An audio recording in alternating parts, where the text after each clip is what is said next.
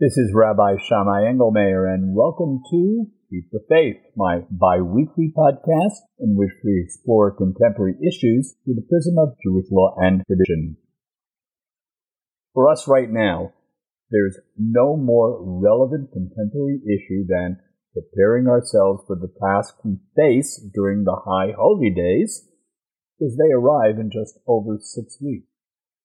To properly prepare for the task those 10 days from Rosh Hashanah through Yom Kippur impose on us, we need to do what we call Cheshbon HaNefesh. We need to make an accounting of our souls, meaning we need to take stock of the way we've lived our lives since the end of last Yom Kippur. We need to examine the things we've said and done, or haven't done, and then decide how to do better in the year to come. It's not as easy as it sounds for several reasons, the most important of which is this. As Jews, we don't get to decide right from wrong. The Torah decides that for us. We have to judge ourselves based on its dictates, not on our own perceptions of what's right and what's wrong. The Torah is our official, exclusive, and only proper behavior rulebook. It contains laws about how we may or may not behave towards other people, about how we may or may not behave towards the non-human living creatures, about how we must feed the hungry and clothe the naked and come to the aid of the oppressed. These laws are about how we must not neglect the needs of the stranger, or about how we must protect the environment, and about how we must be just and righteous and honorable in everything we do. All of these things are quite relevant to us in the 21st century. If we're to make a correct and honest accounting of how we live our lives, then we need to know what the Torah says about all these issues and what the Torah means by what it says. To do that, we need what I call a roadmap to repentance in the 21st century. And so the topic for this podcast and the next two is the roadmap to repentance in the 21st century, beginning this week with part 1. Fortunately for us, that roadmap is set out in the next 7 weekly Torah readings, all of which are in the book of Deuteronomy, Sefer Devarim. They begin with this Shabbat's reading, which is a very special one because of its content. I'll get to that. For us to do that Cheshbon HaNefesh, that accounting for our souls, we need to understand what the Torah has to say about what we should and should not do in virtually every aspect of our lives.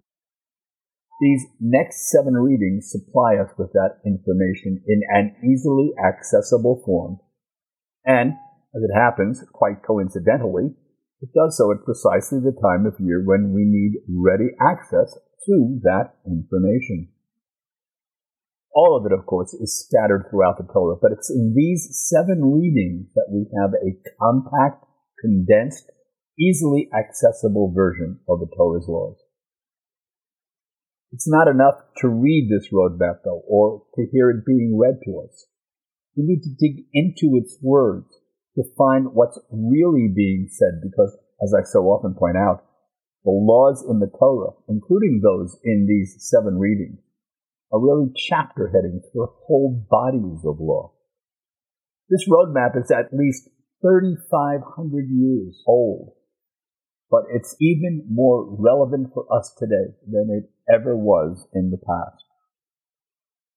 Life today is so much more complicated than ever before. It's no longer so easy to tell the difference between what's right and what's wrong. What once may have appeared as black and white has now turned in heavy shades of gray. The simplest, inoffensive appearing actions or words on our part may actually be sins we have to atone for and work at so as not to repeat them. Here are 2 examples of what I mean. In the first example, someone asks us whether we saw the latest Peanuts comic strip in our local newspaper. We respond, casually and with no malice intended, by saying that we're really much too busy to waste our precious time reading the comics. It's a sin, but we'd never know it if we didn't have a proper behavior rulebook to guide us.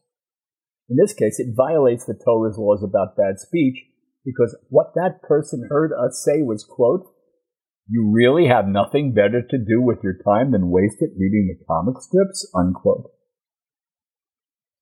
In the second example, we're driving 10 miles over the speed limit, and we're weaving from one lane to another to maintain that speed. In doing so, we're violating at least 2 Torah laws about not wasting precious fuel and putting lives at risk. We wouldn't know that, though, without this roadmap. Over the remainder of this podcast, and God willing in the next 2, we'll not only look at the words that form the laws in this roadmap to repentance, but we'll also dig beneath those words to discover the underlying premise for each of them, because only then can we understand what we need to atone for and change. The first of these 7 readings that make up the Torah's roadmap to repentance in the 21st century is this week's portion, Et Hanan. I'm particularly partial to this reading because of its special content. It contains both the so-called 10 Commandments and the Shema, Hear, O Israel, and because it happens to be my Bar Mitzvah Parsha. This year it comes the day after my Hebrew birthday, just as it did in my Bar Mitzvah year. Deuteronomy is Moses' farewell address to the Israelites. In the first reading in Deuteronomy last Shabbat, he set the stage for his review of Israel's laws by reviewing the history of the last 40 years. This week, he begins to review the laws themselves. Moses knows he's about to die, and he had good reason for wanting to do this review in the few days he had left. Israel, after all, existed for one reason only, to be God's kingdom of priests and holy nation, tasked with an awesome mission, to turn this world into a just, equitable, caring world for everyone and everything God put into it at creation. In other words, the task of repairing the world in all its aspects. Moses needed to make sure the Israelites understood what was required of them to begin to fulfill that mission. Moses also understood, though, that repairing the world is a long, drawn-out process. It doesn't happen overnight. It doesn't happen in a single generation or even a millennia of generations. It takes one careful step at a time. And the success of each step depends on God's kingdom of priests and holy nation doing the things, individually and collectively, that need doing in order to fulfill that mission. So, while Moses was speaking to the Israelites who were standing before him, he was also speaking to all the Israelites who came after that generation, including us. The words he spoke then are the words he speaks to us today. These are words we desperately need to hear and to understand, because our world today is in desperate need of repair. And repairing it continues to be our mission. How we've lived up to that task in the year 5782 is what we need to give serious thought to as we approach the year 5783. Moses begins his review this week with these words, quote, "And now, Israel, listen to the laws and to the judgments that I'm teaching you to do. You shall observe and do them because it's your wisdom and your understanding before the eyes of all the other peoples, and that they will hear all these laws and will say, this great nation is a wise and understanding people. And you also shall make these laws known to your children and to your children's children," unquote. Let's unpack what Moses is saying here. If in our own Jewish world we create a just, equitable, caring society by following these laws, then we extend that out to the broader world around us, and other people will see the benefits of living life that way and will want to emulate us. And because this is a one-step-at-a-time task, we need to pass it, all of it, on through the generations that follow us until the day when the whole world acts in a just, equitable, caring manner. Moses then gets into specifics, and he does so by beginning at the beginning with the foundation document from which all of the Torah's laws flow. That document is known as the Sefer HaBrit, the Book of the Covenant, as the Torah calls it. In essence, it's the constitution for God's kingdom of priests and holy nation. And it's found in the book of Exodus, Sefer Shemot, in chapters 21 through 23. God gave Israel that constitution 40 years earlier at Mount Sinai, and it began with a preamble, the so-called Ten Commandments, the document that this week's Torah reading actually and correctly calls the Ten Declarations, Aseret HaDvarim. This preamble sets the tone for everything that follows. That's the purpose of a preamble, after all, and the 10 Declarations does precisely that. Before going into the specific laws in the Book of the Covenant and the rest of the Torah, therefore, Moses begins with that preamble. As many of you have heard me say before, this is not a religious document, despite how people perceive it. There's not even one commandment in these so-called 10 Commandments, with apologies to everyone who says otherwise. The Torah refers to it as the 10 Declarations, not the 10 Commandments, because they're not commandments. The Torah later on will provide specific commandments for each of these statements. This preamble begins with 4 statements that could be seen as being religious in nature, but they're not, as I'm about to explain. These 4 are not to believe in another God, not to make any graven image, not to take God's name in vain, and keep holy the 7th day, meaning Shabbat. The text does not begin by saying, quote, you shall believe in God, unquote. And it doesn't begin that way for a very good reason. A constitution is something everyone has to accept, even an atheist. Saying that we're not to believe in any other God is something even an atheist could accept. An atheist has no intention of believing in any God, period. But an atheist in Israel still needs to follow the laws of Israel. Believe in me or not, the text has God saying. But if you belong to this people Israel, you still need to follow its laws however you think they came about. Clubs have rules. Nations have rules. If you want to belong to that club or that nation, you have to follow its rules. That's all that's being said here. The statement about not making any graven images fits into that. Context here matters. The statement is meant to amplify, quote, you shall have no other gods before me, unquote. In the ancient world, a graven image was considered to be the embodiment of a pagan deity, a no-god, as we would say. So making a graven image would appear at least as though we were worshipping some pagan no-god. There's more to it than that, though. In our modern world, there are all kinds of graven images we worship in a broad sense, with fame and fortune being high among them. Too many of us devote ourselves to them more than we devote ourselves to our families, or our friends, or our communities, or our world. There also are good luck charms so many people rely on. These don't have to be four-leaf clovers or rabbit's feet. They can be a particular jacket or blouse we always wear at interviews, say, because it's our lucky jacket or blouse. Something good always happens to us when we wear it. There's a great deal of relevance for us today in this graven images statement. Don't take time away from the things that really need doing because we're so focused on whatever our brand of graven image is. Once we get past these opening 4 statements, morality and ethics take over in much more direct ways. First up is, quote, you shall not take the name of the Lord your God in vain, unquote. This isn't a religious commandment, even though people think it is. It's a statement, first of all, not a commandment, and it's letting us know that the laws we're going to get, the actual commandments that will follow this preamble, will prohibit us from cheating anyone or lying about anyone, and especially warning us against doing so by invoking God's name. It's about not saying, I swear to God that this car was never in an accident, when it was in an accident. In the ancient world, people really believed that their no-gods would zap them instantly if they invoked their names to defraud someone.